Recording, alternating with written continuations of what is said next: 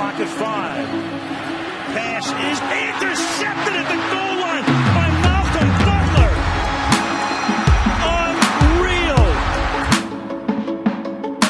Rainbows high and deep into the end zone, and it is caught for a touchdown. A leaping touchdown catch. There he goes. Will be chased and he is gone. 97 yards. Oh, what a way to start. Does he get both feet in right here at the end, Jim? He turns it uphill. What are they going to roll it? He caught it? Touchdown! He did what? He runs to the 50. He runs to the 40. The guy is drunk, but there he goes.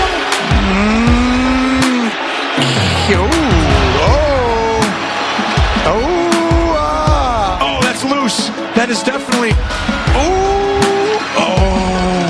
Says a prayer. And Janice does he stop it? Oh, please.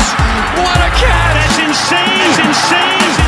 The game's final play is a Wilson lob to the end zone, which is fought for by Tate with Jennings simultaneous. Who has it? Who they give it to? Touchdown!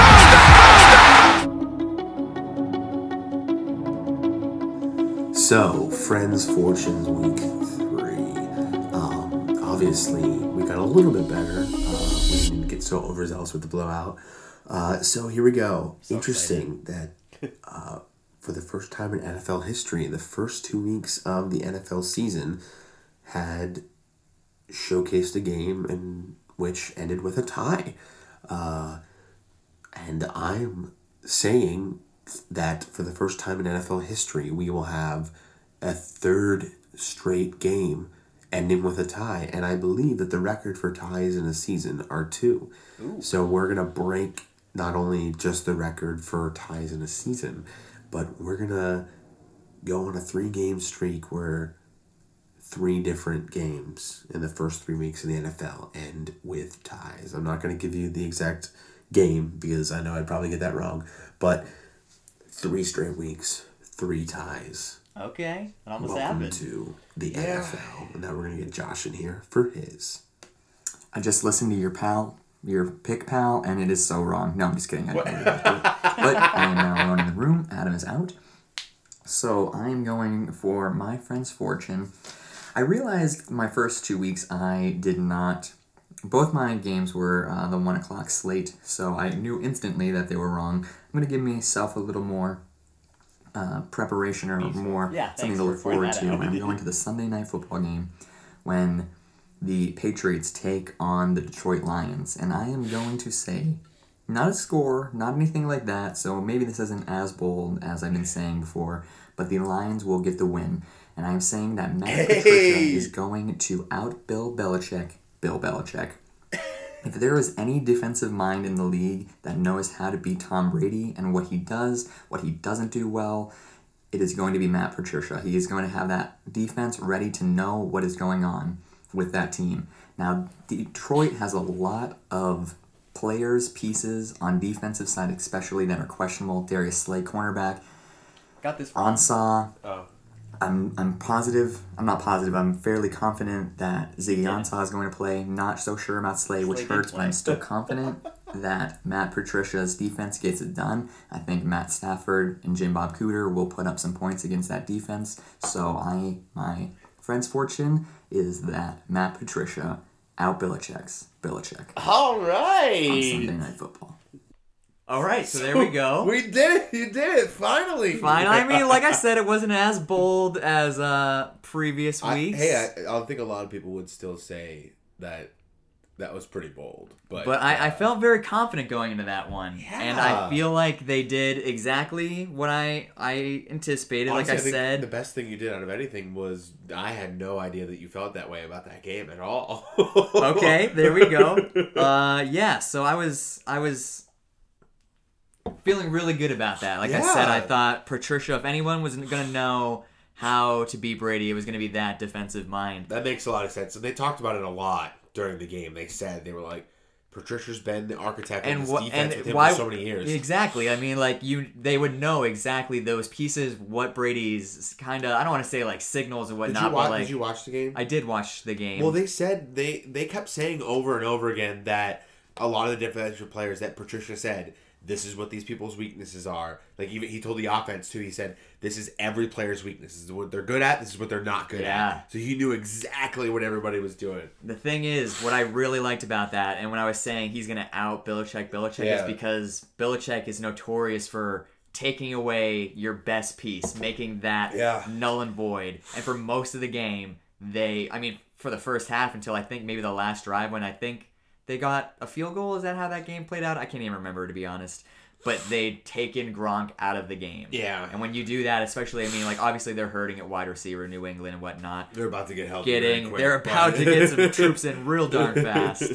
But Brady had 130 yards. If you add his sack yardage onto that, it's like 110. So stopping the GOAT at that, I think they did a great job. So I was proud of that. Is that a thing? Yeah, so like when you get sacked, they take that yardage off your pass. Yeah, so Brady will have the stats himself, but if you look at team stats as of how far you threw the ball, that will be subtracted. Oh, I never knew that. Yeah, I'm so glad you said that because for the longest time, I always had that moment of disconnect, of confusion when I would watch the stats and it'd be like, so and so threw for 200 yards, and it's like total passing 170, and I'm like, that doesn't make any sense to me. That's why. All right, wow, that's incredible, though. That's just, and see, that's why this is one of the reasons why, and I guess maybe it's hard to use this game as a bar, as in terms of a measuring unit for Matt Patricia and this Lions team, because he knew New England so well that a lot of that went into how well they played. But this is the Detroit Lions team that I thought we were going to get right off the bat. And that's why I was so high on Detroit, was that I was so high on Patricia's mind, because it's not just another defensive coordinator coming, you know what I mean? Like, it's not just another coordinator coming out of New England. Like, Patricia has been there for the last 4 Super Bowls. Yeah. He's the coordinator of all of those teams that won the Super Bowls. So, it's not, not that the other guys didn't have success, but like they won the Super Bowls with Matt Patricia. Yeah. So I just really thought that he was going to get that under track. They did so much with getting the run game, and hats off to Kerryon Johnson. Finally had their 100-yard rusher, getting that monkey off their back. And Matt Staff, I thought that the whole team was going to finally come together under him, and I hope that they do. And I said last week, I do believe that they will still turn it around. Okay. Yeah, you said that during our coach talk. Especially in this division is very interesting now. Well, it's all over the place. It's really all over the place with, Chicago's at the top right now, aren't they? They're the Kings right now. 2-1. So, and I believe that they have a big division match coming up soon. We have to look at their schedule, but that's a very interesting division, and Detroit's right there in the thick of it. They're right there. And we'll see. They hung around in week 2 with San Fran. That was very, very close. Obviously, they had the Monday night debacle and whatnot. But, this is not a poorly performing team by any means. It's a solid football team, and I really believe that they're gonna continue to only get better and better. So I know they have a tough matchup. We'll talk about that in Dallas. In Dallas, we're going to talk about that in a little bit ways later down the road. But just wrap this up. The thing is, I guessed your friend's fortune during the week. It was funny because we'd come in and we came into work and I was like, I got it, and you're like, I was so close. Now the thing is, I didn't realize until I think Monday or Tuesday night how close it was. I didn't know until I was watching. Well, and I'm not coverage on that. Obviously, this is gonna sound like I'm making this up, but I swear to you, I'm not making this up when I said there were 2 games that I was gonna mention in my friend's fortunes, but I didn't want it to be so far off. Yeah. I was gonna mention New Orleans and Atlanta because they always play each other so well. It's always so close. It's always like a field goal at the end of the game. Yeah. And I'm watching this game and they're tied. I was like, oh my god, please. And then they went into overtime and Drew took the clock. It was like 2.5 minutes left when they kicked the final field goal. Okay. There was barely any time left in overtime when he jumped over the top. But I really thought what they were going to do was take it all the way down because they got right to the goal line, and I thought time was going to be all the way down and that they were just going to go for it on 4th down. Okay. To go for the victory. And when he jumped over the top, and then I didn't think they were going to get it, and then, Atlanta would not have enough time to win with the field goal, but it got close. It got real close, and I was... No, that's... But how interesting. And I love... We always talk about how divisional games are tough. Mm-hmm. But the first 2 were divisional games, and it almost came down to the third. When we were talking, and another reason as to why I guess is because we made a joke, and we were like, that's going to be my friend's fortune. But I was going to say it was going to be a divisional game. And that was another thing about it, was I was trying to look at who were the divisional matchups too, because those are the ones that you can never, those are especially the ones that you look at and you think, this is going to be close no matter what. Because also... Titans Jags. Look at that. The Jaguars were in the AFC title game. God. But the Titans own the Jaguars, and that was the other game that I was going to look at. That was upsetting to me. But no, I love the Titans. I'm a fan of the Titans. I love Marcus Mariota. I'm a big fan of Vrabel? Mike Vrabel. I love Mike Vrabel. I think he's a great head coach. Okay. You don't like Marcus Mariota? I really did, coming into that draft, I was all about him. He seemed like he'd be your kind of guy. I think he has a great personality. I love when he yelled at that reporter, and then his, mom called him and made him apologize. I love that. That's such good kid status. But I don't know. I feel like it's just turning. It's just turning off. Tell me that Chiefs playoff game was not epic performance from Marcus Mariota. It was cool to have him complete a touchdown pass to himself. It's awesome. That was an awesome play. Am I going to say the whole game was epic? No. He had a great performance. No, he didn't. He ran tough. He made great throws.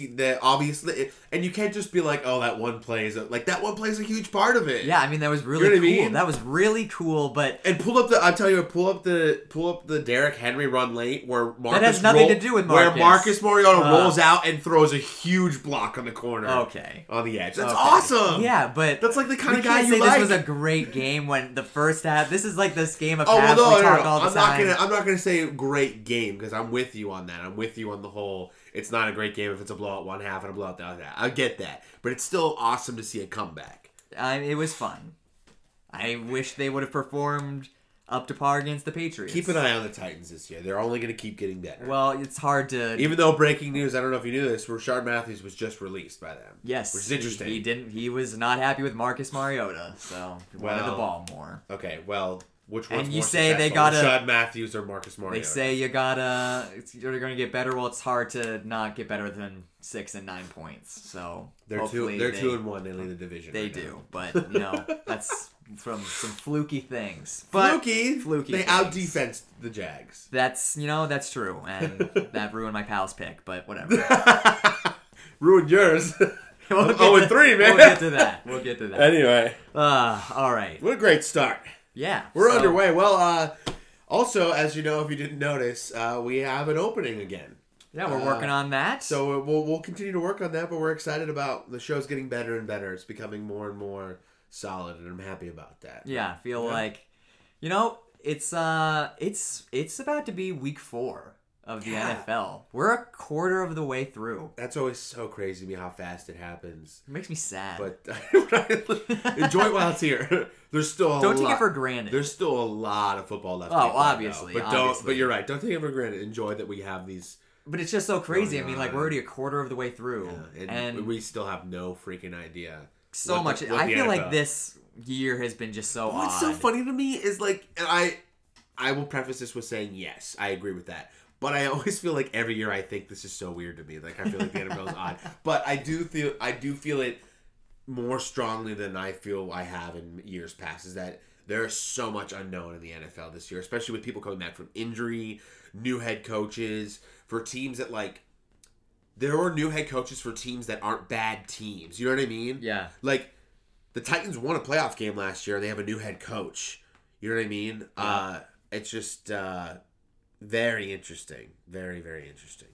Sorry, I used your word twice. That's okay. I'm gonna try not to use that word today. So. I'm gonna print out a sheet for you. We'll see what happens. Of synonyms for interesting. I'm gonna tape it. I would just put it on the wall. Put it on the wall. Yeah. I thought you were gonna say like we'll make a tally every time you say it, and I would have been like I would have felt really self-conscious. Oh, that's funny. Ding. All right, so we're gonna jump right into our Rant Raven recalls for this week. Yeah. So do you want to go first? Yeah. Just real quick for those of you who are first-time listeners, I hope we have a ton of you. Welcome. This is Simultaneous Catch with Josh and Adam. But one of our new segments is Rant, Rave, or Recall. And every week, each of us is going to have a rant, rave, or a recall. Maybe more, depending on the week. But this week, I have a recall. Ladies and gentlemen. My bold prediction for the season. And this kind of makes me very sad. Because this is big news. It's no fun anymore. Because I don't get to look back and be like, oh, there's my bold prediction because I'm recalling it. Maybe you can be even more bold and say it'll still happen. It's still gonna. No, I'm just kidding. But so 49ers. Jimmy Garoppolo. Sorry, buddy. Jimmy Garoppolo went down with a torn ACL. Really sad, honestly. It's just like really, really sad, especially for the fan base. They're just so excited, to have their franchise quarterback, but. CJ Beathard. Non-contact injuries. Not much but did you see it too? I mean, I saw the play. It's just it was funny. People thought it was a concussion first because that's not funny. I didn't mean to use this funny. I don't know why. Funny when people get concussions. No, it's not. It's anyway, a very serious issue. But people thought it was a concussion at first because he got nailed on the play. But the injury happened right before the contact, which is unfortunate. But should have just gone out of bounds. Yeah, but he's a grinder. He's a fighter. He was trying to get it. He was trying to get the team. Like they were getting back into the game. They were. It was a possibility. But so Jimmy G out for the year. CJ Beathard's the quarterback now. They moved up the guy from the practice squad. They're looking at signing other people. But my bold prediction for the season was that the 49ers were going to be first round bye team this year, and I'm going to have to recall my bold prediction. I just don't think it's going to happen with CJ Beathard. I'm sorry, 49er fans.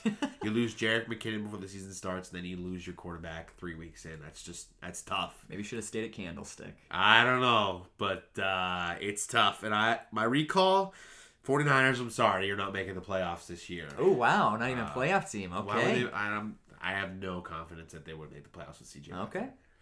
If the 49ers make the playoffs with CJ Beathard as their quarterback, what are we going to wager here? I will do something crazy. I will do something wild. And you guys can let us know what you want it to be. You can write that in, guys. Let us know what you want to be. Tweet it at us at SimultCatch or Facebook or on our Facebook page. If the 49ers make the playoffs, let's decide what I will do. I will do something wild. I'm very excited now. I'll do like some sort of plunge in ice cold water or something in the winter. I don't know. Lake Erie. Yeah. But that'd probably be really dangerous. No, I'd probably get like staph infection. Okay, well, that too, I guess. All right, are you done? Yeah, I'm sorry. All right, I'm sorry. No, it's okay. I felt like you were at an end naturally, but I didn't want to just cut you off. So. All right, I'm about to go on a rant. Ooh, here we go. I'm ready for it. Two rants in a row. I'm going to turn down the mic a little bit so I can get amped up. Oh, I love when you get amped up. It doesn't happen often, but I am so darn tired of this roughing the passer crap that is going on in the NFL right now. All right, so first of all, I know this is going to be the fourth week in a row that we're like, we're not going to talk about our teams, and yet we continue to talk about our teams, but I feel like both of my teams are being personally affected by this. Yep. Now, there have been 32 roughing the passer penalties called, so obviously not all on Miami or on Green Bay, but Green Bay has now had 3 in 3 weeks now. The one against Clay Matthews, week 1 Chicago, yes, that was awful. Clay Matthews, and he came out, he said, shame on me. That was bad. I shouldn't have done that. The previous 2 weeks has been garbage. Complete garbage. Now, I do appreciate this. There are a ton of people coming out to defend Clay Matthews and defenses as a whole. Yeah. Offensive players, quarterbacks that are playing right now in the league are saying this shouldn't be like this. It is so difficult to play defense in the NFL right now. Obviously, as fans, we love seeing offenses work. We love seeing scores. We love seeing high point totals. But it is becoming almost impossible to play. Yeah, you're all about the Mike Vrabel 6-9 games, but no one else is. So, But it's just becoming so frustrating. And the reason it relates to another team of mine is because William Hayes, a very underrated defensive end for the Miami Dolphins, went and sacked Derek Carr this week when they were playing. And he rolled off of him, so he did not put his body weight on Derek. The rule, how the rule is written right now, he's trying to do what they're saying, and he awkwardly flailed out his leg and landed on his knee, tore ligaments in it because he was trying to protect the quarterback. First of all, way to be a good kid and adjust. He's not a kid. He's like he's in his mid-30s. He's a very experienced NFL veteran. But regardless, he is now, defensive players are getting injured because they're doing this. Now, I don't understand this can't put the body weight on the quarterback thing. If you are going and tackling a player, you are going to fall on them. Yeah. That doesn't make sense at all. One thing, I would be so much angrier on the Monday night game. There was I think it was Jason Pierre-Paul, slapped Big Ben's helmet, and Ben, being a good actor, completely just collapsed on the ground. They threw the flag. They picked it up. Yeah. Good thing they did, because that is just ridiculous. Well, it's incidental contact. Yeah, but you're right. I mean, you're not supposed to make contact with the quarterback's head ever. No, that's not what I'm saying. I'm saying that the hand was incidental. That's why they pulled the flag. It wasn't like he smacked him in the face, because that's a flag. But sure. Well, regardless, I'm getting so frustrated. Yeah, I don't blame you. And the NFL needs to get it together. They need to figure out, they need to take this, they need to rewrite the rule, they need to either ease up on it or something, because even when quarterbacks are coming out and saying, look, we still want to play games, I think quarterbacks in a way are kind of getting bad reps, or getting a bad reputation, because it's they can't even take a hit. I was letting you rant. That's that was not the point I was going to bring up. That's not the case. So regardless, I feel like I could talk about this for multiple minutes. But it's good stuff you're saying, and I was going to say, I know you're ranting, but I was going to say quarterbacks are getting upset because I don't think quarterbacks want to be known as babies, because I think they want to play football too. The thing is, I mean, and I see people talking about this online, and because I'm reading Green Bay articles about Clay Matthews, obviously, and everyone's like, this is the Aaron Rodgers rule. It's your guys' fault, so it's karma coming back to you. But there is a difference from wrapping a guy cleanly and taking him to the ground. And what happened to Aaron Rodgers and Anthony Barr? Right. Is he picked him up and whipped him on the ground. And you're right, though, because here's the thing, is that the rule makes sense to me in the fact that you can't literally pick up a quarterback off the ground and then slam him on the ground. Right, that shouldn't be allowed. That's unnecessary. You know what I mean? Exactly. But when you're tackling a guy and you're making a form tackle, you're going to fall on him a little bit. Yeah. And I get the rule of not putting extra weight on them. I get that. Sure. If you wrap up the guy and you bring him down, don't throw yourself on top of him. But when Clay Matthews is tackling Aaron Rodgers in that play, it's not his fault that he went on him. He is doing the tackle that you want, the form tackle, moving with the shoulder. Don't hit him with the head. Yep. Go with the midriff. Wrap him up. That's what you want him to do. And Clay put his hands out. Exactly. What else are you supposed to do? I just don't know. You can't levitate in midair. It's just, you can try, like William Hayes, and ruin your legs. So, I think it's a great rant, and I just want to say, just maybe a little bit on the lighter side. We're gonna leave this link in the bio because I think it's funny. But on Get Up this morning or yesterday, Kevin Hart was on the show, and they made a joke about how to make a form tackle and sack today. And I think it's funny. It was on Twitter, but we'll leave the link in the bio for you to check it out. But it's really funny how he's like, "Now pick me up and lay me down, put a blanket on me. I get cold. So tell me a story." Coaching staff, start watching that video so you can teach your players what to do. What's really funny is he was being funny, and Mike Greenberg goes, "No, I think there's a flag on that play. It's unnecessary." Ooh, yeah, that's a great rant. Yeah, thanks. That's a great rant. I feel a little bit better because I'm with you on it, and I really am, and I really hope. And the thing that I am encouraged by is that there will always be things that needs fixed. It's never going to be perfect. Right. But, we had the issues with the catch rule for so long, and they fixed it. Right. I can't remember the last time in the first 3 weeks that I heard anybody complain about a catch not being a catch, or vice versa. That hasn't They happened. have, for the time right now, they have fixed the catch rule. I mean, you can obviously fix the roughing the passer rule. You can now. see, I mean, the helmet issue in the preseason, flags are being thrown about the helmet-to-helmet contact. That's been fixed. They've kind of been let's ease up. We need to figure out what is egregious versus what is football. And we need to figure out the same thing for sacks. And I'm with you on all of this. I'm encouraged that the NFL has shown precedent for something needs fixed. Let's fix it. Yes. So I'm hopeful that they will see this and be like, okay, this needs fixed and it can't wait. I agree. You know what I mean? I feel good. I feel like they will. But that's a great rant, buddy. Thanks. I'm excited about that. Yeah, I better feel than better. my recall. Well, the recall had to be done. I should have hit with another bold prediction, but for those of you, Josh and I are best friends, by the way, if you didn't know that by now. But oops. So we were talking earlier, and I said, maybe I should make a new bold prediction. And one of my bold predictions that I was toying with at the beginning of the year was that every quarterback rookie taken in the first round was going to be the starter by the end of the year. But I feel like that's not as bold anymore because 4 of them are going to be the starters this week. Yeah, well, I don't think Jackson will get out there personally. There's my bold prediction. Lamar Jackson will be the starting quarterback by the end of the season. Now, is there like an asterisk here? Like, what if Flacco gets hurt for a game? No, so he has earned the spot. I don't even say the word earned because I think I really think that either he will earn the spot, okay, or there will be an injury and he'll hold on to the spot, okay, or by the end of the season the Ravens will be out of it that they just want to see him. Okay, sure. But he will be the starter. We'll put that as your there's an bold prediction 2. 2.0. You're right. 1.5. There we go. All right, so that was Rant, Rave, and Recall. There we for go. This week 4. I'm gonna have to rave. I'm determined to rave next week. See, I said that to my. We're gonna rave. Have you ever been to a rave? I don't know. You don't know? I mean, probably not. No, I haven't either. I don't really have a desire to go to a rave. Yeah.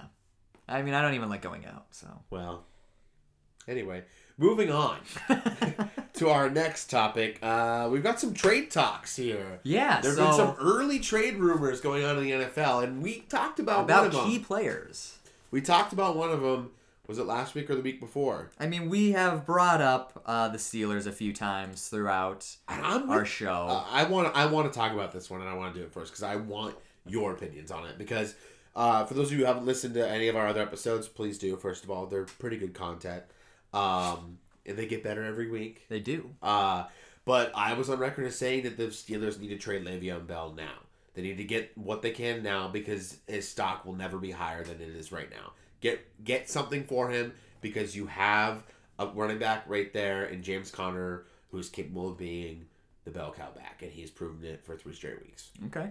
So I'm on record for that, but I want to get your opinion now because there are reports from multiple sources, Adam Schefter, Ian Rappaport, many other reporters who have said the Steelers are now listening to offers when they weren't before. The thing is, I don't know if there's obviously stock in that. Yeah. But NFL teams listen to trade offers for everybody. Right, but I think there's a difference between they literally said that, when people called them before, they said he's not for sale, and that was it. But now they're listening. Pittsburgh would be silly not to. I agree. Like you're saying, if you're listening, if you get rid of him now, at least you get something. Or else you get Bell for 6 games, possibly the playoffs if you feel that confident in getting to the Super Bowl. But next year, he's not going to be on the team. Exactly. So you need to... It would be silly and not an intelligent move by the organization not to be listening to see what you could get for him. Right. Because you're about to not have him at all. But do you think it's silly for them to not make a move? I mean, I think they should. Okay, I was going to say. They need to get some sort of asset because who even knows how hard Le-Veon Bell would play when he get there. Yeah. When he gets to. And you hate to question a guy's motor and motivation and effort, but you're right. I don't even think it's that. I mean, I think he is just upset with how the organization has handled him. I don't think in a way that he would let them run him into the ground in the last few weeks. I don't know if we talked about this, but what are your opinions on the whole thing?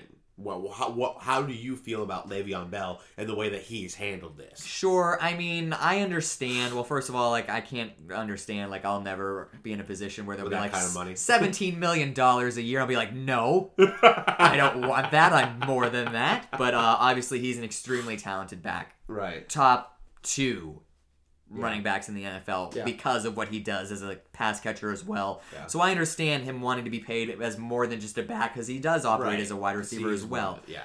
I just wish he would have told us exactly what was happening. Yeah. I don't mind him sitting out at the end of the day because I understand it, especially with his history of injuries. Like, he wants to make sure he is protected financially.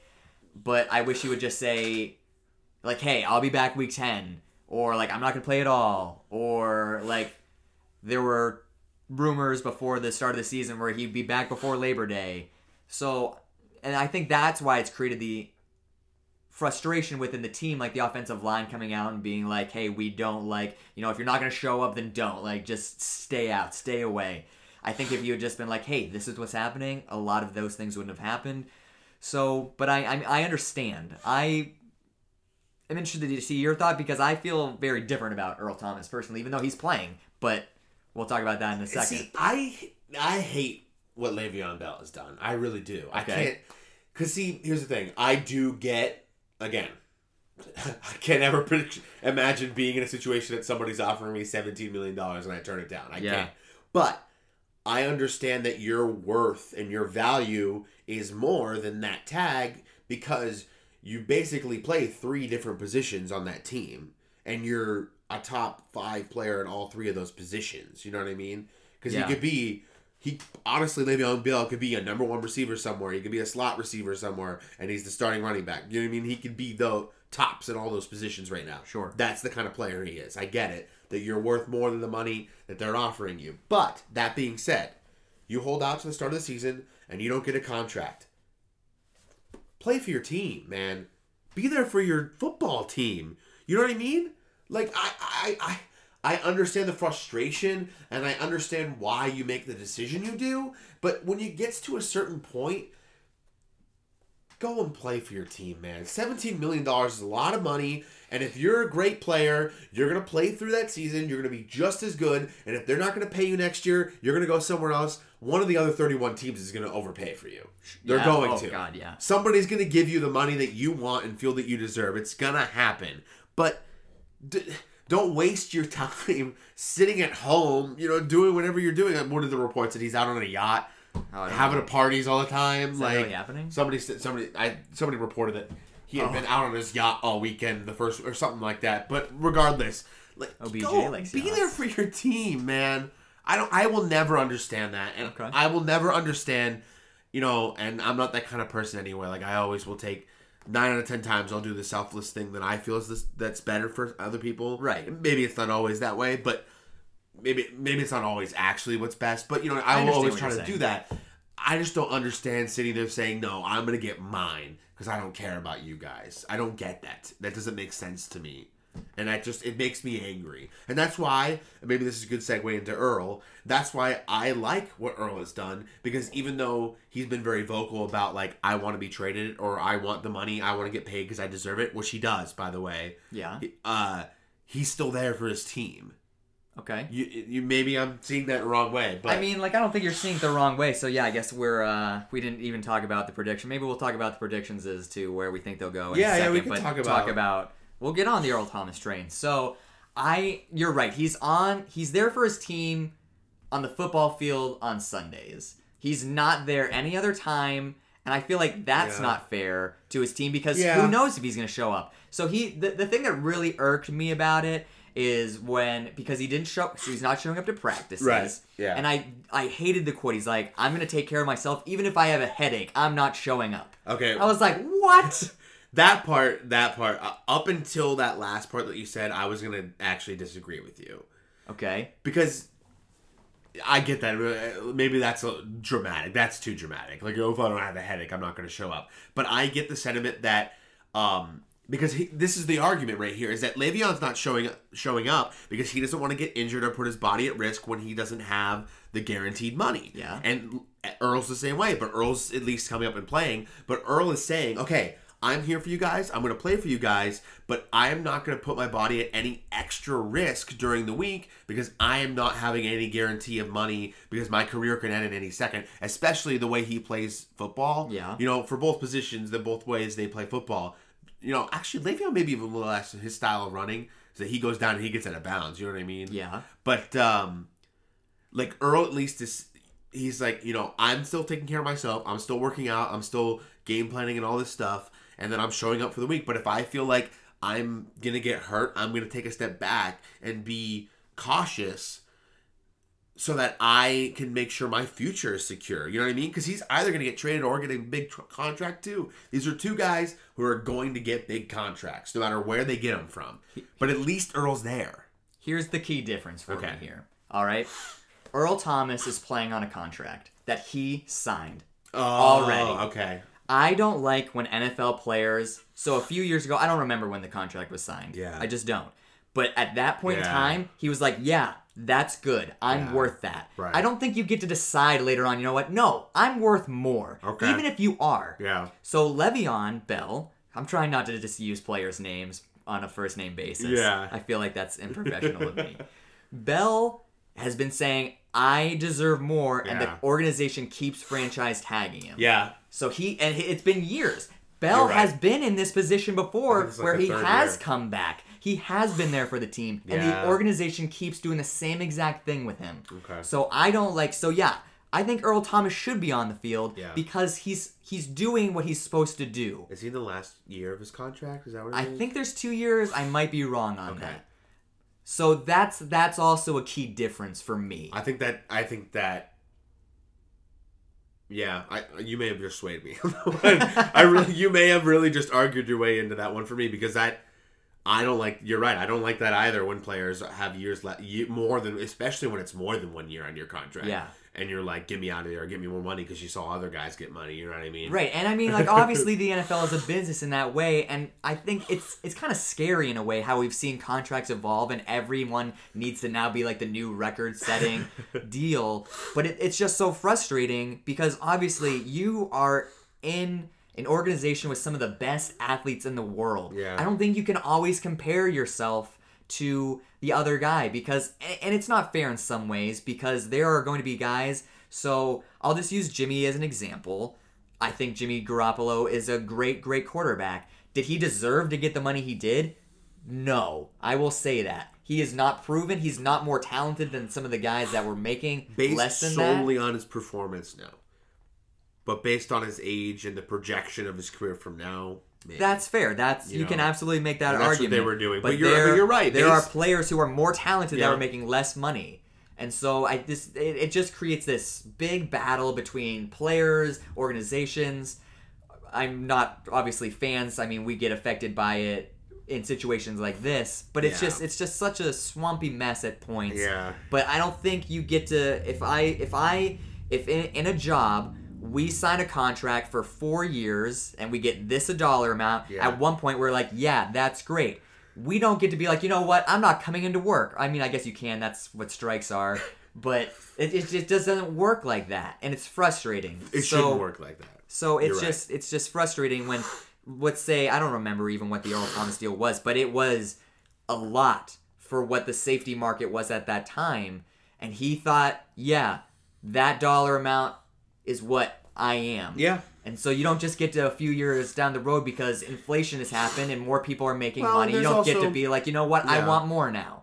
I'm with you. And there's also the part that he signed it when the Legion of Boom was together, and the idea was that they would continue to be together through it all, and they didn't. Sure. But you're right, it's a business, they fall apart. Have you seen Mr. Deeds, Adam Sandler? Yeah. I love, it's one of my favorite scenes. My favorite scenes in the movie when the Jets quarterback comes in and he was like, "We're gonna renegotiate my bull contract, man." And he goes, and he's like, "I figure if I play well, you can pay me more money." And he goes, "Well, if you don't play well, can we renegotiate and pay you less money?" And he's like, "No." Yeah. And I think that's such a great sight in little. But I mean, like, what do you call it? Spy back into the world of professional football players' minds. It's like, well, I'm playing better. Give me more money. It's like, okay, well, when you play bad, can I give you less money? And that's a really interesting thing. People have talked about, like, really kind of taking, like, this guarantee stuff away and make contracts, like, solely incentive-based. And it's really going towards that because it just happened with Gronk's contract. They talked about they were going to trade him to Detroit, which is a huge thing, by the way. That they were going to, and he said no, and he threatened to retire. Yeah. And so they renegotiated his contract, and 90% of his bonus extensions now are incentive based. It's based off his performance, and I love that. Yeah. Why shouldn't every contract in the NFL be entirely incentive based? Why not? I mean, like, the whole injury thing, which I get, but it's just frustrating. I get the injury thing too, and that's the slanting argument that I could just it just can't happen. You know what I mean? Right. But why aren't more contracts based off of incentives to begin with? Because that gives the player more incentive to play better, and that makes them prove that they're worth the money that you are. And then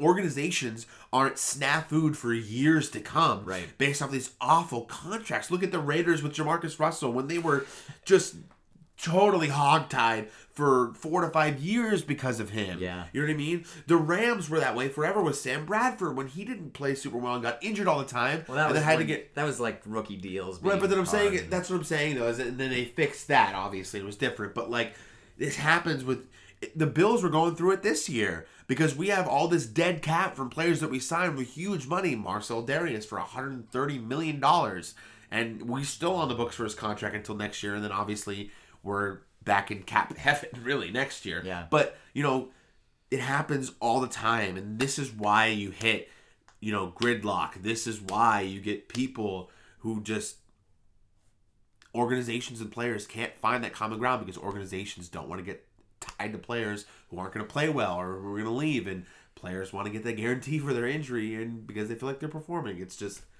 so tough. It is tough. But so I didn't think that we would have talked about that long, but I feel like it's a good conversation. It is a really great conversation. I feel like we both made some good points. We got a little passionate there, and I appreciated that. We're passionate pals.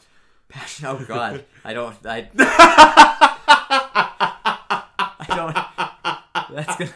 That'll come back to haunt us someday. Oh God.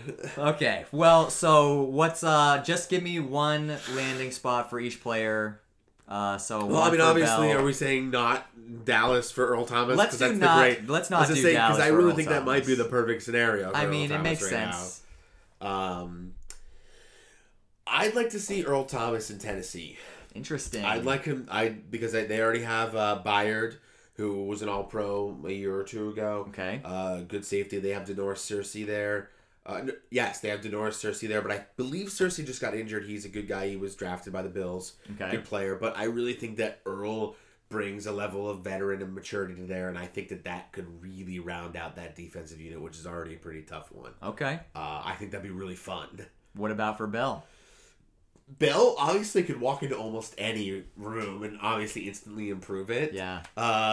For the longest time, I think it'd be so fun to put him in Arizona and find a way to use both David Johnson oh my God. and Le'Veon Bell. Well, because neither of them is just solely a running back. Both of them can play receiver too. I mean, sometimes. So wouldn't that be super Mike McCoy fun? Fixes things.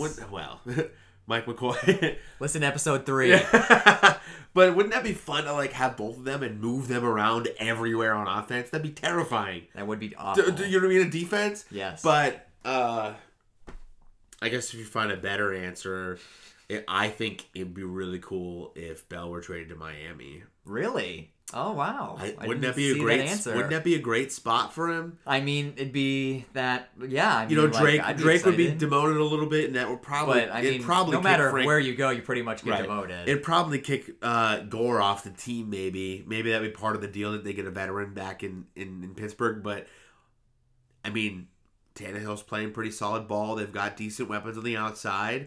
They've got a pretty solid front five there on offensive line. Their defense is pretty good. I think that really would unlock that offense, and that they're already 3-0 at the top of the division. You can already maybe talk about them as possibly a contender. Maybe you add Le'Veon Bell to that offense, be fun. Okay, well, you have thoughts on what you said or where I think they should go? Yes.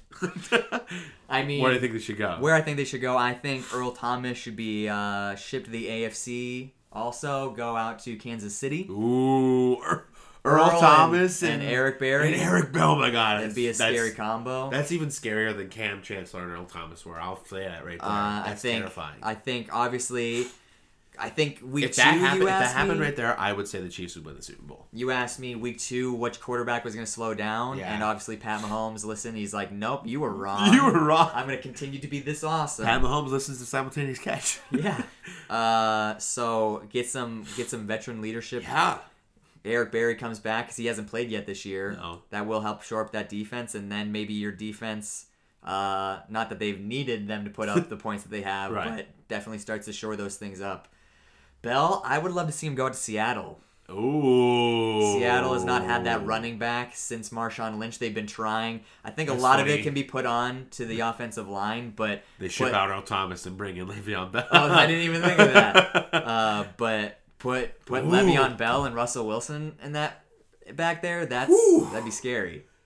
That brings them back to the Marshawn Lynch days of old, where they're running the football, and not only that, but Russell loves hitting his backside of backfield in terms of the passing game. So that'd be a nearly perfect fit for Seattle. All right, you know what? You're right. Pete Carroll, Seattle.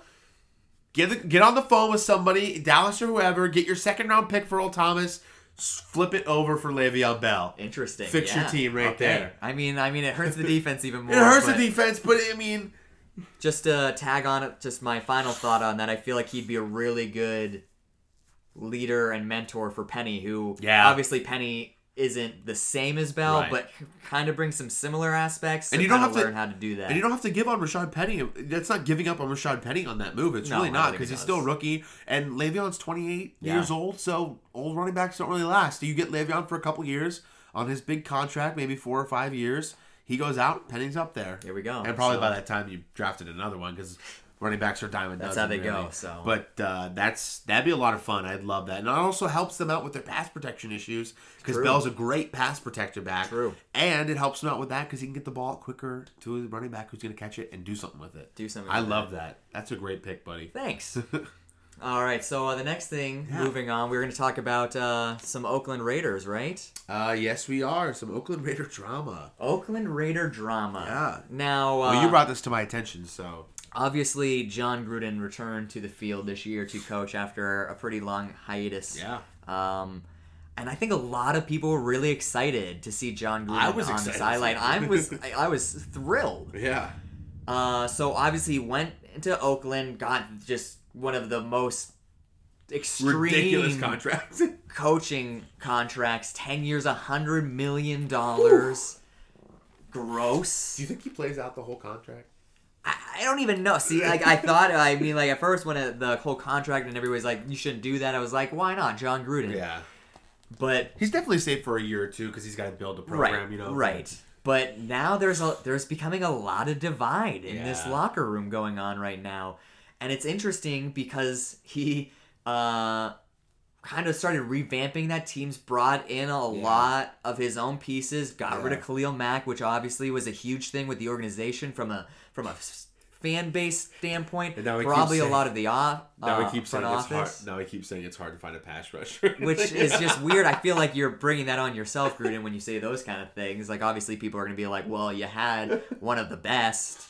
And regardless. So, but now there's becoming this thing that's being reported that there are Gruden guys and then there are anti-Gruden guys. And I feel like it's real tough to have an organization when you have that animosity going on. Yeah. Now, let's preface this with saying they're 0-3, which I don't think anyone saw happening. No, not really. I didn't think they were going to be as incredible as some people thought they would be, but not 0-3. So, we talked about it last week with Pittsburgh. Yeah. When you're losing, the drama leaks out. Oh, it does. If they're 3-0, even if there are Gruden guys versus anti-Gruden guys, doesn't get out. It's not being talked about. It's not a story. But still, it's tough, and it's a weird position to be in when you've given your head coach so much power, so much money, so much longevity of 10 years, and now it's not working out. Yeah. So, and a lot of people were questioning whether or not John Gruden could return to this day's NFL. He talked about when he first got hired, he's like, I want to go back to 1998 Smash Mouth football. Yeah. And is that possible? I mean, people talked about that. We won't talk about that right now, but I don't know. I mean, I don't think... Did you give me Oakland Browns as a Pals pick? Yes. Okay, then we'll talk about that later, and I'll save that. But, yeah... I mean, just what are your thoughts on this, and how do they get the? Is it as simple as winning? Is it kind of a Miami situation of last year where you just get rid of the guys that aren't yours and you get in the guys you do want? What's going on? Winning cures everything. It really does. You know, because you're right. It's that simple. Because you're right. If they were winning, I don't think there would be that many issues. But it's always interesting to me that we do this every year. It's like, wow, we didn't think they were going to be 0-3, or it's like somebody has to go 0-3. You know what I mean? True. Somebody has to be the, you know what I mean? Yeah. But No, I think it's a big matter of it's just not clicking yet. Okay. I think that it will click in a year or two, but I do think it is more of the Miami thing. Obviously, if they're winning, it wouldn't be as bad, but I think he would have continued to, I don't want to say cleanse, because it's not as if the guys are bad. Right. They're just not who he wants. Okay. But I really, truly believe that over the coming years, Gruden's going to continue to move guys around, bring guys in that really fit what he believes should be his football team, and eventually he will put together a team that is going to contend. But I don't think it's going to be for another year or two, maybe. All right. I mean, I hope so. I like John Gruden being in the NFL as a coach. And he's a brilliant football mind. He really does. And we will say this to wrap up this segment, unless you have something else to say. No. 2 of their games were very, very close. Oh yeah, so they could easily be 2-1. They really could be. So it'll be interesting to watch them as the year continues. Yeah. To see how they finish. But I'm with you. It's strange. I just think it's a really fascinating scenario. Like I said earlier on, like that you brought in such an iconic figure, gave him so much, let him have so much control. Expectations are high, but just to have like this animosity going on. And I mean, like I watch his post game things, and I get a little bit anxious because it's like, oh, this is this guy that we've all like. I mean, like, old school fans liked him from his time when he was coaching. Like, we grew up watching him in the booth and having him be real fun there, and us, like, knowing the stories of him and whatnot. Right. And obviously, we want to see him succeed, but I just get worried. Obviously, he has some protection, but I don't want to see him out of the league. Yeah, well, something to look forward to. Also, fascinating. Good word. Thanks. Moving on to our next segment, we have some way too early MVP talk. And I think we could have some good discussion about this because I feel very strongly about how MVP is handled in the NFL today. I know you don't like it. I can't stand it. It's just the best quarterback award, and that drives me nuts because I feel like I disagree with that. Have a best quarterback award because obviously they're the most valuable. Right, I do agree with that. They're obviously the most valuable position on the team. Just have an award for that and then have an MVP talk. But I digress. We'll get into that. But I thought it might be fun for the listeners to hear if we were in charge of MVP voting, who would be our top 5. Yeah. So right now, my top 5 would be, it's a little bit fun, so I hope you guys have fun with it. But my number 1 for MVP right now would be Khalil Mack. And I'm gonna solid. I'm gonna run through the 5 and then I'll kind of talk a little bit about it. Yeah, okay. Then you can do yours. But I have Khalil Mack at 1. At 2, I have Tyreek Hill. Ooh, wow. At 3, I have Patrick Mahomes. 4, Aaron Rodgers. 5, Ryan Fitzmagic. Okay. So, and here's my thinking about this, because I know there are people going, what? But, so here's my thing. Khalil Mack, 4 sacks, interception, a forced fumble. He's in the backfield a ton. Takes up double teams, sometimes double teams in a chip off of the tight end or the running back, so almost a triple team. Sure. But here's my thing about Khalil. He has numbers, yes. They're not out of this world, but they're really good numbers. Okay. My point about Mac is there are a lot of good players on that team. He's transformed the defense. And it's not just about the numbers. It's about you have to focus most of your pass protection attention to Khalil Mack. Right. And that opens it up for everybody else. So if you want to talk about the most valuable player, he's turned that defense into a top 5 defense. They are number 3, I believe, in the league right now. Number 1 in sacks, number 1 in turnovers, number 1 in points allowed. You completely turned over a defense. And I know they have good players. And they drafted Roquan Smith. And they brought in these other guys. So I know that they got better already. Yeah. But you add a player like Khalil Mack and he completely changes that defense. How are you going to tell me that he's not one of the most valuable players in the league? Sure. So that's why he's my number 1. All right. I have Hill above Mahomes because I really think I know that Mahomes has been unbelievable, and you cannot deny 896 yards, 13 touchdowns, and no picks. You can't deny those numbers. Nope, that's an NFL record. But in Tyreek Hill's numbers aren't wild. 14 catches, 310 yards, 3 touchdowns, and the punt return for a touchdown. He's averaging 22.1 per catch, which is top 5 in the league, I believe, right now. But the thing about Hill is that he really unlocks an offense. For a lot of people who don't really watch a lot of film or really analyze at times what film is, to have a guy like Tyreek Hill, the fastest player in NFL history, clocked-wise, on the field that can just run take the top off of a defense and have your, he is causing defenses to have their safeties 5 to 10 yards deeper than they normally would. Sometimes linebackers creeping back a little bit further than they normally would. And sometimes you have to take a linebacker or a defensive end out to put an extra defensive back in the game so that you can cover the other weapons because you have to focus so much attention on him running. Yeah. So he has good, solid numbers, but he's also so valuable to that offense. I feel like if you took, and they have a ton of weapons, and I don't think they would be bad. I think if you take Tyreek Hill out of that offense not nearly as good as it is right now. That's my opinion. Okay. So then I have Mahomes next at 3 because obviously you have to have the trigger man, and he's been unbelievable. He really has been. All right. You know what I mean? I don't really need to say a ton about that other than the numbers. It's an NFL record: 13 touchdowns, no picks. Yep. In your first 3 weeks. And then Aaron Rodgers, and his numbers aren't wild. It's only 832, 6 Right. touchdowns, no picks. They're not wild, but obviously he is so valuable to that team, and he's the only reason why, in my opinion, he's really the only reason why they're in all these games. Yeah. You know what I mean? Uh-huh. We showed it last year. You pull them out, they're not really that great of a team. Yeah. But yeah, it might be a little. I thought it was fun. You didn't want to talk about Fitz because he shouldn't. Oh yeah, that's right. First of all, Fitz is number 5, and the Buccaneers are. You're not going to agree with me, but the Buccaneers are 0-3 right now without Ryan Fitzpatrick, in my opinion. Oh no, I completely disagree. The Buccaneers are 0-3 right now without them because I don't believe in Jameis Winston at all. But Ryan Fitz. Here's another. You want to talk about? You want to talk about NFL records? 1,230 yards NFL record for 3-game stretch to start the year. 11 touchdowns, 4 picks. His pass rating is better than Rodgers, and he's really just led this team. And they almost won again on Monday night. And I know they didn't. It almost doesn't count in football, whatever. But Ryan Fitzpatrick is the reason why the Buccaneers are a good football team right now. I'm not going to argue with that. Thoughts they're still in year 5. They're still a very good football team without Ryan. They weren't Fitzpatrick. last year. They weren't last year there, but I mean, you have Dirk Cutter. So if Dirk Cutter had been fired, no, I don't. Okay, I was gonna say I didn't think I wish that they would have fired Dirk Cutter, so they would have gotten Gruden, and he would have been in Tampa, where he wanted to be.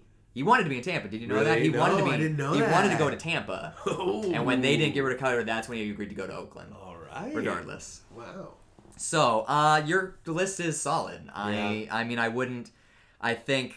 Moving around a little bit, probably. I would not have Hill. First 2 weeks, Hill's definitely in there. Yeah. Week 3 didn't do a whole lot, and I feel like your MVP needs to be consistent throughout most of the year. Now, obviously, they're way too early. And again, it's way too early. So if it was like a 3-week sample, sure, you could still do it. But Right. yeah, he has the one bad game. Everyone's gonna have one bad game. I'm gonna move. I know you love the defense versus over this quarterback thing, but I have Mahomes at 1. You just can't argue. Nobody else would the argue with things you right that now. he's been doing. It's gross. It's fun. He is bringing so much life to that team, running around, doing things that quarterbacks shouldn't be able to do, and throwing it. Yeah. Just perfectly, getting his guys open, and it's just fun. He's getting everyone involved. It's not like it's all Tyreek Hill. It's not like it's all Travis Kelce. It's not like it's all Kareem Hunt, who's been surprisingly quiet, but he's had some moments. So many weapons. Right. So young Brett Favre, people talked about that coming in, and he's kind of living up to it in some ways.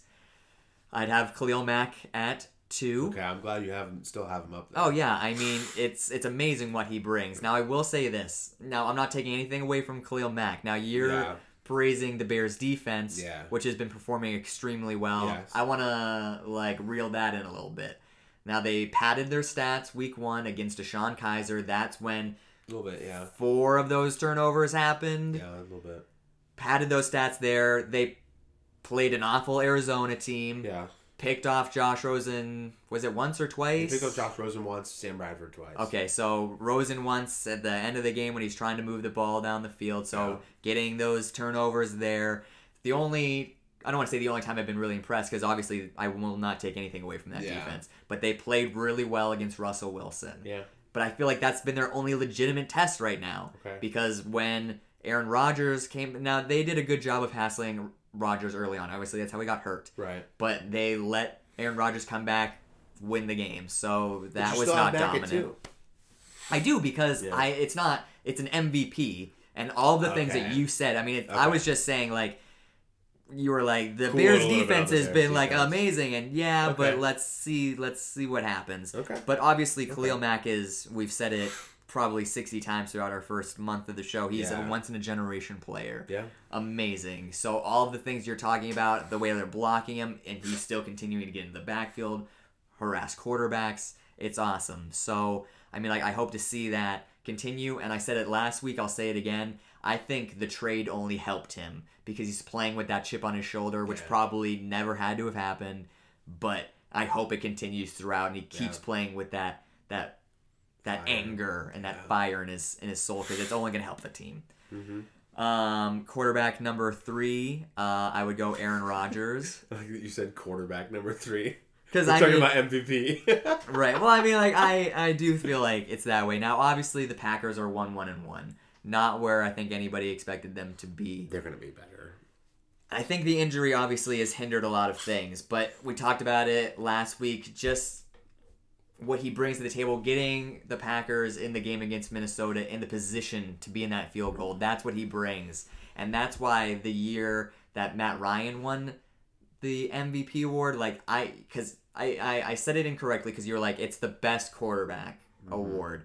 And you're right. Because it always seems to go whoever has, like, the most passing yards or the most touchdowns, those kind of things. Where Aaron Rodgers was doing things that year, we don't need to talk about years past, but he was doing things where that team wouldn't have been what they were. I just want to put a pin in that right there because I have a point for Matt Ryan that ties into my Mahomes thing, but I want you to finish it. Okay. So that's the reason why I thought last year it should have been Russell Wilson. I agree. Because he counted, for like 45 of their 46 touchdowns or something? Yep. Some Something number. wild. It was something one, disgusting one like that. touchdown had not touched his hands. I believe Kristen Michael ran a touchdown, and every other touchdown was either passed by Russell Wilson or he ran it himself. which is unbelievable. That is what a most valuable player is. Exactly. Not whoever threw the most yards. I digress. So Aaron Rodgers is my number 3. Okay. I think you're gonna find this one interesting. Okay. Because it's gonna probably change, but for right now, it's Cam Newton. All right. And I like that. I do. I mean, we've gone on many years about how we think what he is as a player needs to be more consistent and Absolutely. whatnot. But right now, he's playing like his 2015 MVP season. Which was awesome. He has been running the ball in, scoring the touchdowns, which if you're like a Christian McCaffrey owner in fantasy, you're like, give the running back the football. Although he had a great day. Oh, he exploded onto the scene, which was awesome. So I have Cam Newton there. And then, because we're doing too short, we're pretending the season's over, you gotta say Ryan Fitzpatrick. But I'm glad you still have him on the list, that's too. That's gonna end You give me shit soon. for Ryan Fitzpatrick, and you still have him at 5. Because I'm still upset about it, too. But if you're saying it's ending right now, you can't argue with what he's done. But, so, I don't even want to talk about it anymore. There's my 5. I love you. You're a great kid. You're a great kid, too. No, but I love your list. I think it's great. I don't have any arguments with it because they all make sense. You know what I mean? I might be different, but that doesn't mean that I don't think that. Obviously, when you do it too early, there are people haven't separated themselves in the conversation yet. Yeah. So it's easy to pick guys, but that's why I think it's fun because there's a lot of guys who are very valuable and that you could point to and say he deserves it. And another reason why I was trying to do, and I think that we've been saying it's been such a weird year of football because when we planned this segment, I've been trying to think of defensive players that I want to put in, but I can't think of standout players right now. Earl Thomas? I mean, But maybe you wouldn't say MVP because he's not that, but... Right, but I mean... But Earl Thomas sealed that game for them. Oh, he definitely did against Dallas, which was cool, and if we were talking about the Thomas thing again, I'm glad he's still, really trying on the football field, but... Yeah. Regardless, I mean, you could make the argument, but you're right. So I mean, it's swayed to the offense more often than not. Josh Allen. After week 3, if we were saying week 3, maybe, but we're not. So, but no, I wanted to make a point about Mahomes because this is gonna be a hard point to make. People are gonna get mad at me, but because I don't want to take away from how incredible he is because he's incredible. But think of who the coordinator and coach is. Andy Reid is a brilliant schemer. He does it all the time. He did almost the same thing with Alex Smith. And Kinda. this is my point that I want to pin Smith in. never threw 13 This touchdowns is what I want to 0 to. interceptions. This is what I want to pin in on the Matt Ryan top point that you made too. Kyle Shanahan is known as being a great schemer, and he schemed for other quarterbacks too. And Matt Ryan hasn't been the same since the Kyle Shanahan year. You're completely right. So what I want to say is that this is another reason why I can't stand that it's a quarterback award, is because scheme has so much to do with that at times. Because there are guys who have turned quarterbacks who weren't really that great into comparable quarterbacks or pretty good quarterbacks simply because they were great at scheming. Right. And you can't blame the player for that. And it's not that I'm blaming it, it's just that obviously, in my opinion, I'm agreeing with you, Aaron Rodgers deserved that award that year. You know what I mean? Yeah. Because he was more valuable. You could put another quarterback in that system, I believe, with those weapons that Matt Ryan had that year, and they still would have probably been a playoff team, in my opinion. Okay. And we're talking about last year. Who was the MVP last year? Tom Brady? Yes. Yeah. Tom Brady, don't get me started on that. But, that's a hard argument to make for Tom Brady because obviously he's very valuable to that team.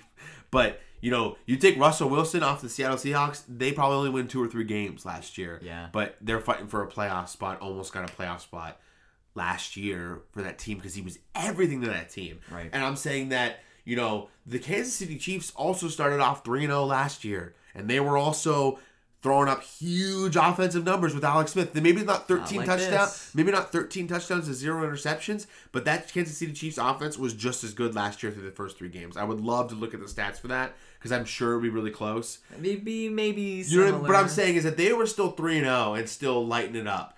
You know what I mean? They put up 42 on the Pats week 1. Right. So I just think the reason, and we're talking about what it means to be a most valuable player, because it's not about stats. And go back a few weeks ago, I was like, Mahomes will be good, but he's not going to stay. It's the way he's doing it. That's what makes him the most valuable. Last week made me more of a believer than the first 2 weeks, because the first 2 weeks, especially if you look at his against the Steelers, there are a lot of wide open receivers and a lot of that is obviously he has to still make the read and make the throw, but Anthony Sherman off the double play action, rolling out on the left. Dude's wide open. Yeah. You put the ball where it needs to be, but that was schemed beautifully for you, and it went right near. So I'm just saying that, it's hard for me to make the argument because I don't want to take anything away from him because he's still an unbelievable player, and you still have to make the plays when they're there. But I think that we need to cool it a little bit because Andy Reid is a brilliant offensive mind, and his scheme is incredible. And when you give somebody that many offensive weapons, Tyreek Hill, Travis Kelce, Sammy Watkins, who people seem to have forgotten about, Kareem Hunt, and your backup Spencer Ware, who was a 1,000-yard, 10-touchdown-yard runner the year before he got hurt. So you have a ton of weapons on that team. Well, there are 3. There are 3 offensive skill position players on that team who haven't caught a touchdown. 3. One of them is Damian Williams from the running back. We'll see if it's Andy Reid come January. We will. We'll see if he can finally start doing some stuff when it really matters the most. Ooh, oh my gosh. We're going at it this week. We really are. It's because we're a little bit earlier, so we're getting ready for Thursday Night Football. Absolutely. We're still getting ready, so yeah. Okay, so our next segment, fan favorite, cold reads. I love cold reads. I think it's one of our more clever titles for our segments. Did we ever explain that we are actors? Yeah, it was the first week. For those new listeners, because we got a ton. I know we have a ton. I can see it. I can feel it. But Cold Reads is a segment where Josh and I ask each other some questions that are completely cold. Because we're both theater people. We are very passionate and love theater. And in the theater world, a cold read is when you get a callback after an audition and they hand you sides from scenes and you just read cold. Meaning that you didn't get to prep for any of it, you didn't get to memorize anything, you just get handed a script and they say, okay, you're going to go on and read this cold. So our cold read segment is questions that we didn't prep for, we have no idea about, and it's just going to be on the spot, totally honest, genuine reactions to a question. So this week, cold reads, first one, we're going Cleveland Browns, Baker Mayfield. Ooh. We're both Baker fans. We like Baker. I want you to project a stat line and a win total for the Cleveland Browns at the end of the year. Okay, yeah, cool. I hate doing stats. I know you do. That's why I'm giving it to you. I'm trying to get you out of your comfort zone, pal. Yeah, thanks. I don't like this one. I mean, I've said in the off season. You don't have to it doesn't have to be exact. You can give me like a kind of a blank to blank sort of thing. You know what I mean? Like just give me an area. Sure. I said before in the off season that the Browns were going to be a 6-10 or 7-9 win team. I still believe that. Okay. Yes. Okay. Maybe 8-8. All right. So anywhere that's a 2-game wiggle room. 6 to 8. Yeah, that's a good. And I'll say that. So that's what I Browns think. fans would take that. I mean, like Although a lot of them are going. Although a lot of them are like, we're going to win the division now. Oh yeah. Well, we'll see what happens with that one. I'm very excited. I think Baker Mayfield is going to be an amazing quarterback. I believe in him. I mean, I didn't necessarily agree with him going first overall, right. But I mean, he did, and you can see some fire that he's bringing to that team. We talked about that last week. There's no denying it. So I still think he's going to go through some growing pains, and the schedule coming up is not a cakewalk by any means. No. So moving forward, he's gonna face some adversity. So we'll see how he responds to that. So I mean, stats could be anywhere. The dude threw for 200 yards in a half of football. Yeah. So that's Ryan Fitzpatrick numbers right there. So that's the bar. So hasn't thrown a touchdown yet. Hasn't had that honor yet. That'll probably happen this weekend, going up against that secondary, which we'll talk about here in a few minutes. That would happen this week. So I'm gonna say he's gonna throw. I'm gonna get super specific. I'm not All gonna right, for let's the stats. do it. You know what? I hate stats. You want to get me out of my comfort zone? We're about to do it. He's going to throw. So let's see. It's week 4 right now. Yes. So there are. They have played 3 games, so they have 13 more games. 13 more games. He's going to throw 28 touchdowns. Whoa! 13 picks. Whoa! 3,741 yards. I love it. He's going to run for 281 yards. Okay. And 4 scores. 32 total touchdowns in his rookie season. Yep. 32 total touchdowns, and they're only going to win 6 to 8 games. Yes. That's awesome. I love it. I don't know if any of that matched up. It doesn't matter. I love it so much. We're gonna. I swear to you, watch us go back to this and see how close it is, and then you're gonna buy me a lottery ticket. All right, there we go. That's incredible. I love that though. I'm big on the Browns. I think they're gonna be great. That division. That division.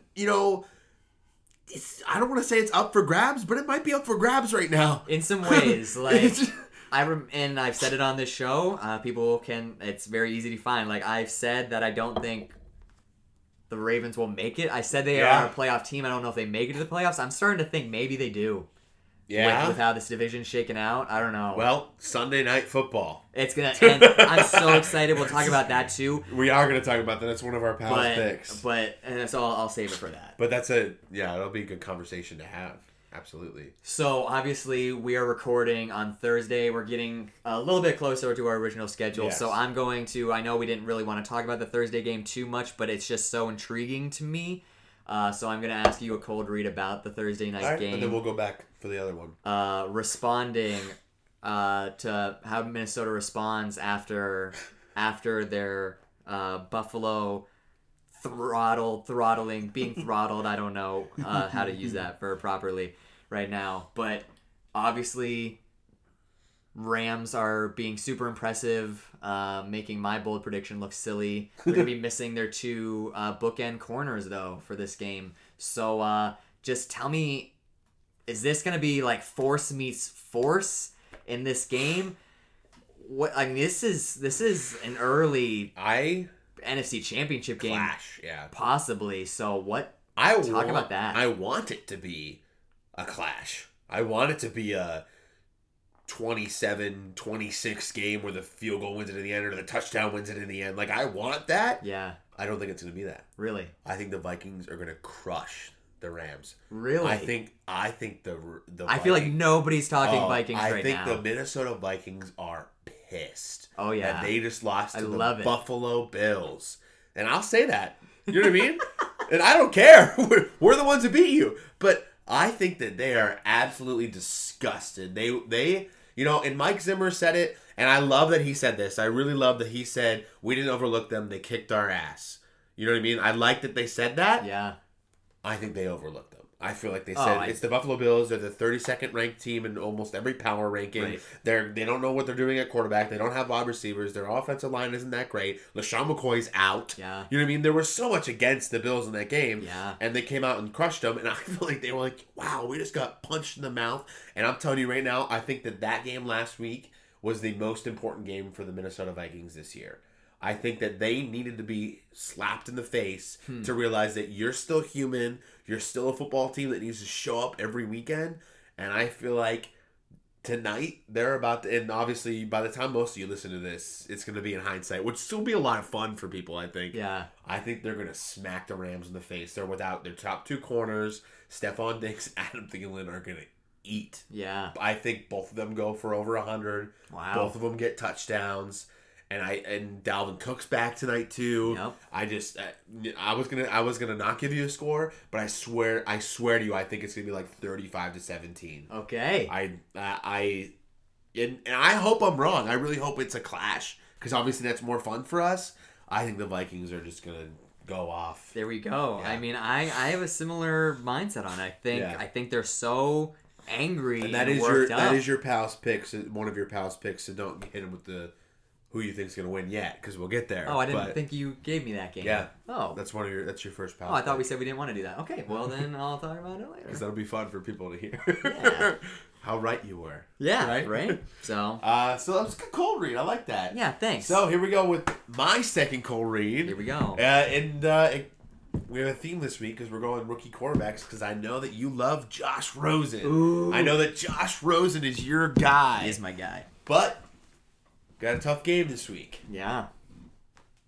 What happens in Josh Rosen's first career start? Okay, well, they're not going to win. They won't. Okay. They're not going to win. I'll say that now. But I think we're going to see some promise. He's going to have some rookie growing pains, as we'll see from all of our rookie quarterbacks. Yeah. We've seen them already from some of the ones that have gotten some starts. We'll see it with ones that are getting their first official start. Yeah. But I think it's going to open some things up. All right. We saw it against Chicago in some ways. He was playing with poise. Okay. He was standing up in the pocket, delivering darts. That's what we can expect from this quarterback. I believe, and I still believe it. I mean, I didn't think he was ahead of Darnold, but I thought Josh Rosen was the most prepared, NFL prepared quarterback to go in and play. There were some people who agreed with you on that was my mindset coming in. I think it's gonna. I've said I think so many times because I'm trying to collect my thoughts. That's because it's cold read and we're not prepared, and I'm failing my audition right now. I mean, it is in Arizona. It is in Arizona, But so I mean, like they'll be at home. But I mean, Seattle and that a few years ago was like that was the game. Yeah. That was always exciting. Isn't that crazy? It's awesome that the NFL works that way. I think we see some pieces start to work better. I think David Johnson's going to finally start getting going. I think they're going to be throwing to him a lot more. Mm-hmm. I think we're going to continue to see that offense evolve and get better. The thing is, and I think he's hurt, but what's going on with Larry Fitzgerald is what I want to know. Because, I mean, obviously it's a player that we both really love. Yeah. And he could be such a good security blanket for a quarterback like that. And I believe he's been on the injury report. But he's played in every game, though. And so let's get one of the best to lace him up going. Who did they play in week 2? Who did the Cardinals play in week 2? Week 2 they played the Rams in right. LA.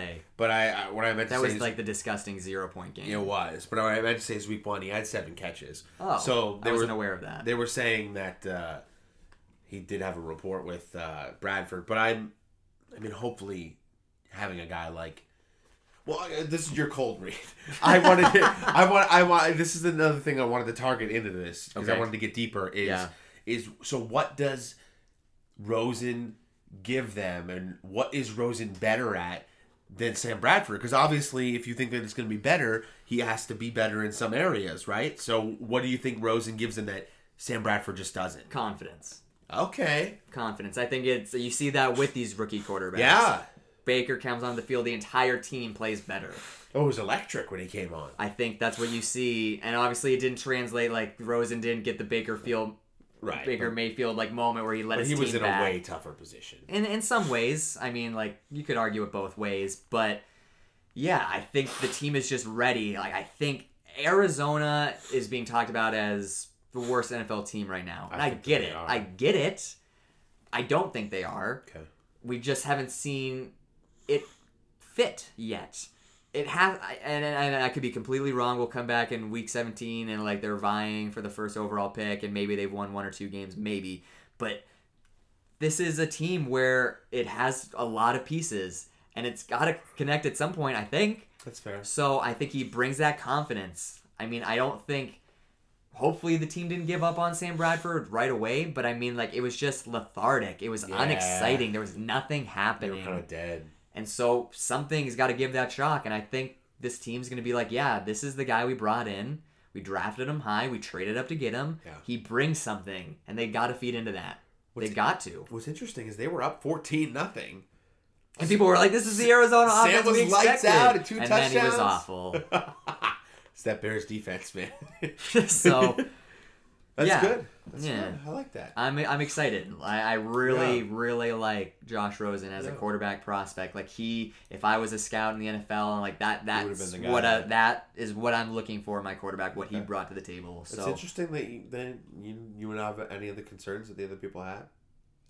I mean, like not the desire to play or no. I think that's completely silly. I think he's an aloof guy, and I said this to you before the draft, and I think you were like, wow, it's like really bold, but I don't, you can't compare their careers or what they are, but he reminded me of Aaron Rodgers. Yeah. He was a guy who performed really, really well, was a little bit cocky, was a little bit aloof with the media, and people were turned off by it. Yeah. But and I think there was a reason. It's a good comp.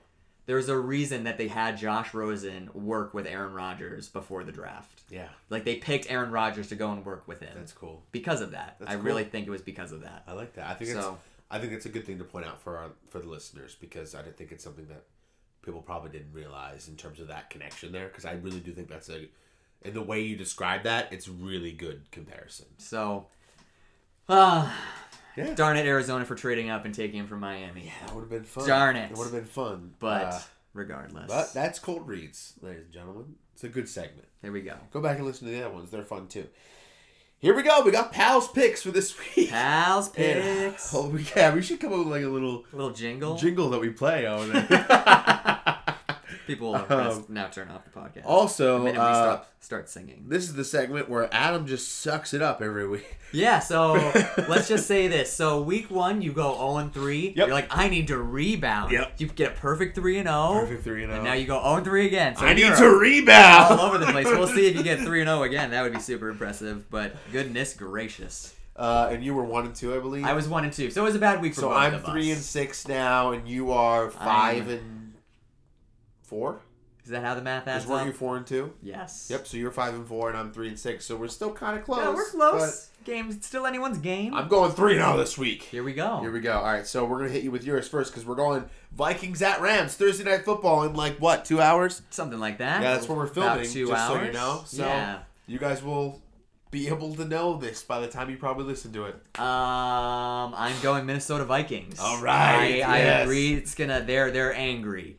And this is the game that they got Kirk Cousins for. Yeah, it is. It really is. To prove that they could hang around with these teams when they're not supposed to. And so, Kirk Cousins, it's time. I'm a believer in you. I loved you with Washington. I thought you got a lot of shade that you didn't deserve. So, Kirk, it's time. It's just going to be a fun game. I don't know if I agree with it being a blowout. But I think, Dan Bailey's going to come out and prove that he still has that leg and kick that 55-plus yard field goal to win the game. Is that why you didn't accept my fantasy football trade? No, I didn't accept. Well, you had a Miami Dolphin ex-kicker, so how am I supposed to accept that? Yeah, guys, I offered Josh Caleb Sturgis for Dan Bailey, and he said no. I did. Let us know if you think that was a fair trade. It wasn't. Incredible. So... Yes, Minnesota. I'm all about it. All right, I like that. So, I guess real quick, was last week a fluke? Oh yeah. Okay. So we were talking about it, and I didn't want to talk about it because I didn't want it to be that I talk about the Bills every week. Sure. But I think it's a valid question. The Buffalo Bills earned that game, no doubt about Okay. it. You can't deny it. They came out and kicked Minnesota in the teeth. Yep. Absolutely. Okay. Minnesota and their players have been saying this all week. We have one of these a year. Okay. They had it 2 years ago. They had it last year against Philly in the playoffs, and they said, we're glad this happened now. Because exactly what you said, you're like, this is going to be a turning moment, which is kind of weird to have in week 3. Yeah, but it's going to be a turning moment. They now know there was so much hype about this team coming into the year. Yeah. And they now know they're equals among all 31 other teams. They're not better than any of them. Yeah. They need to go out and continue proving it, Earn it. showing the talent, earning it. That's a great way of saying it. So, I think it was a fluke, but they needed it. Yeah. And they know it happened. They're addressing it. They're being like, yeah, we messed up. I agree with you. I think they slept on Buffalo. There's no saying, like, we put in all of the work that, like, we should have. Obviously, they weren't, like, being like, let's just take the day off and play Madden. Right. But they didn't. They slept on the team. And I think it was a good thing they kept Cook out. But they just felt like they didn't need him but things Probably like that. It might be so, part of it, yeah. All right. So he's ready to go this like it. tonight, and we'll see what happens. So, moving on to the second one, Browns in the black hole at the Oakland Raiders. Here we go. Baker gets his first career start. It's a fun game. There will be a lot of eyes on this football game this week. And he's going to win. All right! John Gruden, you're going 0-4, my friend, and I feel really awful about that. I don't want it to continue happening, but... We got bold Josh slapping today on the show. I love it. There we go.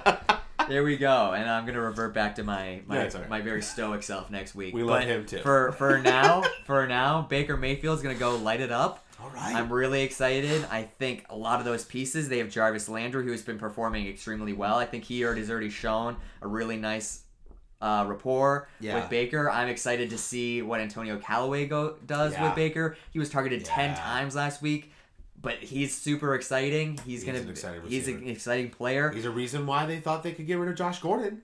True. Carlos Hyde, as much as I didn't want him to continue proving that he's really good, continue to prove last week that he can do some really good things.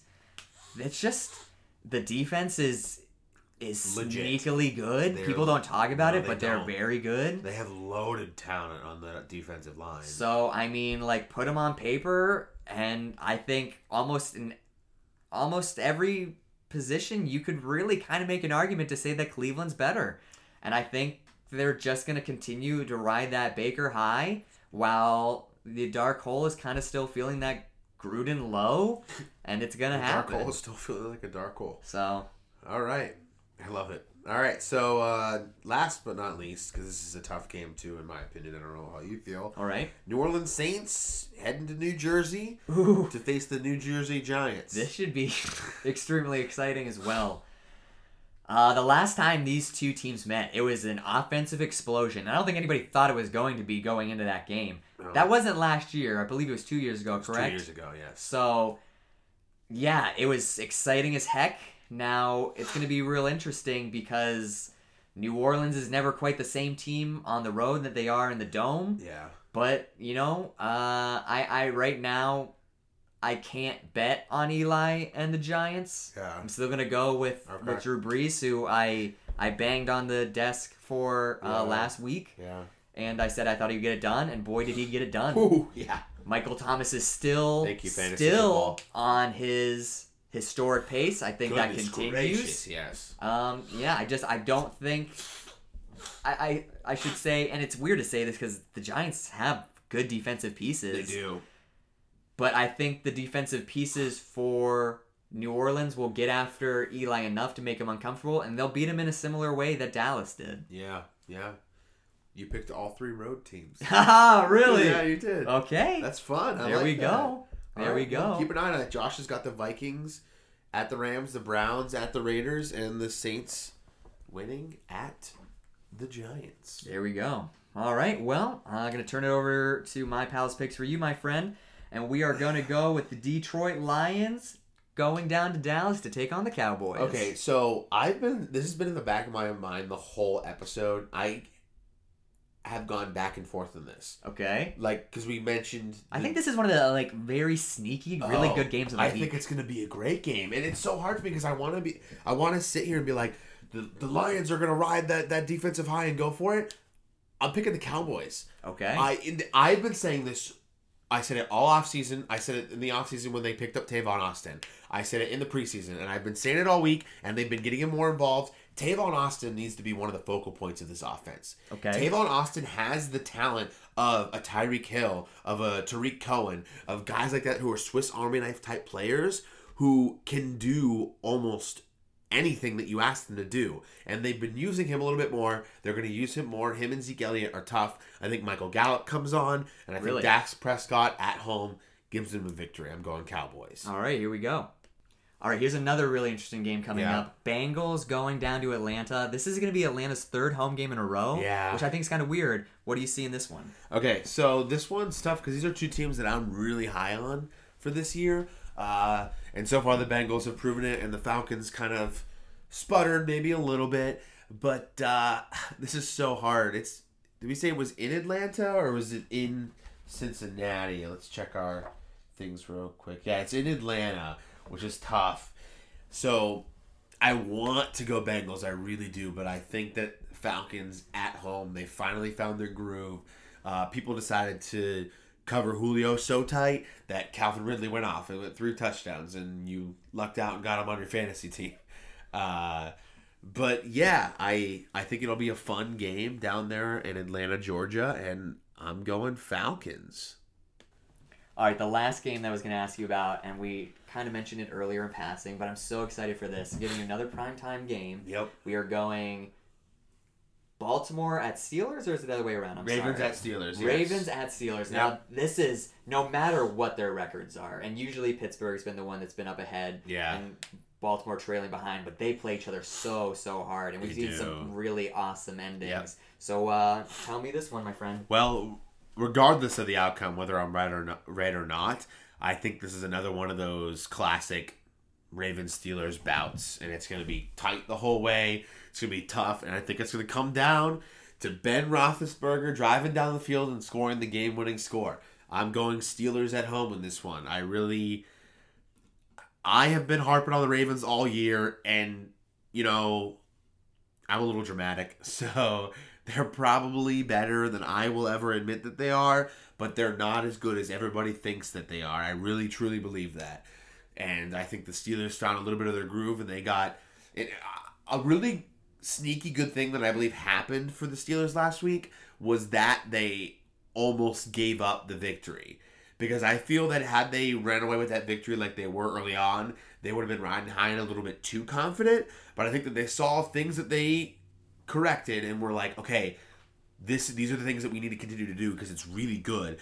But then when they got hit a little bit near the end of the game, I think they were like, okay, but we have not arrived yet. There are still things that we need to get better at and do. And I think they focused on it this week. And you never lose focus when Baltimore comes to town. I'm going with the home team in this one. That's an amazing point. I'm really glad you brought that up because I think it's so intelligent to say, like, if they had just wiped him out, how I was looking at some points, they'd be like, yeah, we're confident. But I think it kept him humble, kind of that thing. Yeah. I think that's a great point. Another fun thing, I win all 3 home teams. All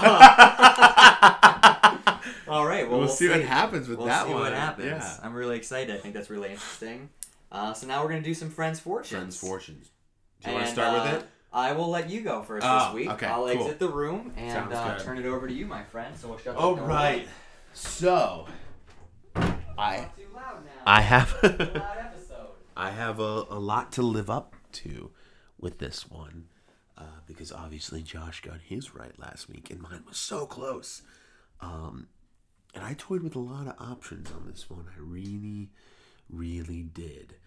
But we're going to have a lot of fun with this one because I'm going to be so wrong. But we're going to the Broncos and the Chiefs.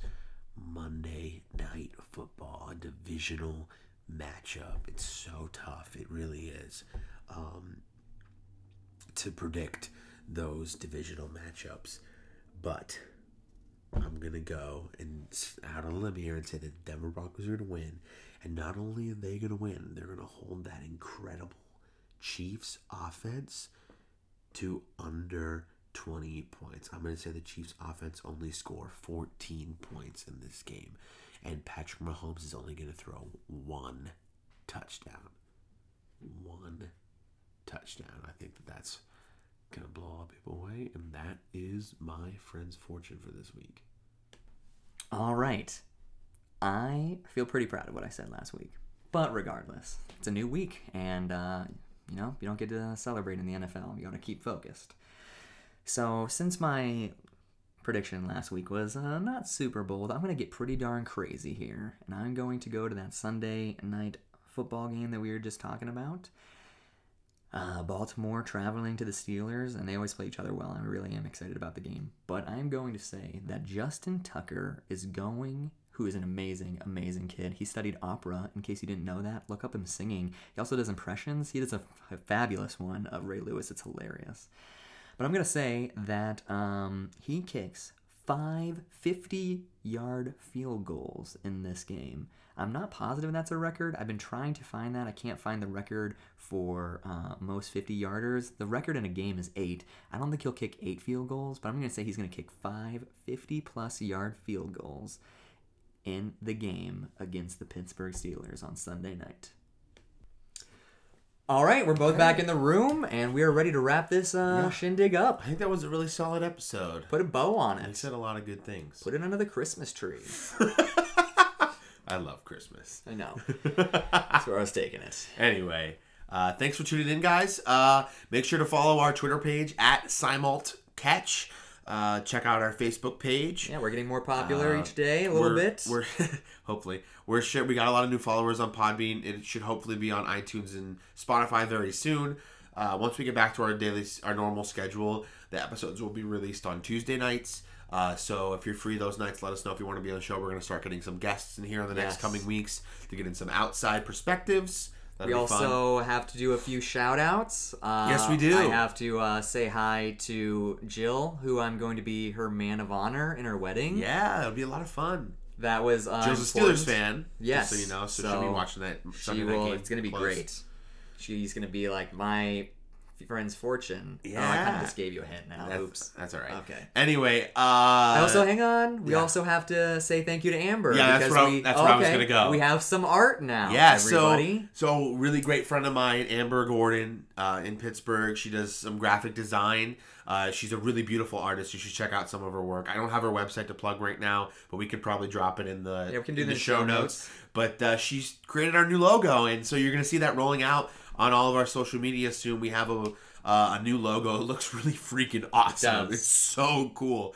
She did a lot of work on it. She took a lot of critiques from us to get it perfect. So she was really a trooper. Amber, but truly, she does freelance work. So if you want her to do some work for you, check her out. She also did my resume, which was really awesome for her. I'm telling you, like she's an incredible human being. So check her out. Yeah, thank you very much. We do appreciate Yes. all the work you put into that. Any other things we got for today? Just thank you to the listeners. We appreciate you listening. We always appreciate share, comment some stuff. If you want us to talk about something, you want to hear us rant, rave, or cry about, we've almost cried a couple times on the show. I cried the first show a little bit. Yeah, we teared up. We did. So if you have anything like that, let us know. Get interactive with us. We want that. Absolutely. Well, thanks for listening to Simultaneous Catch, y'all. God bless.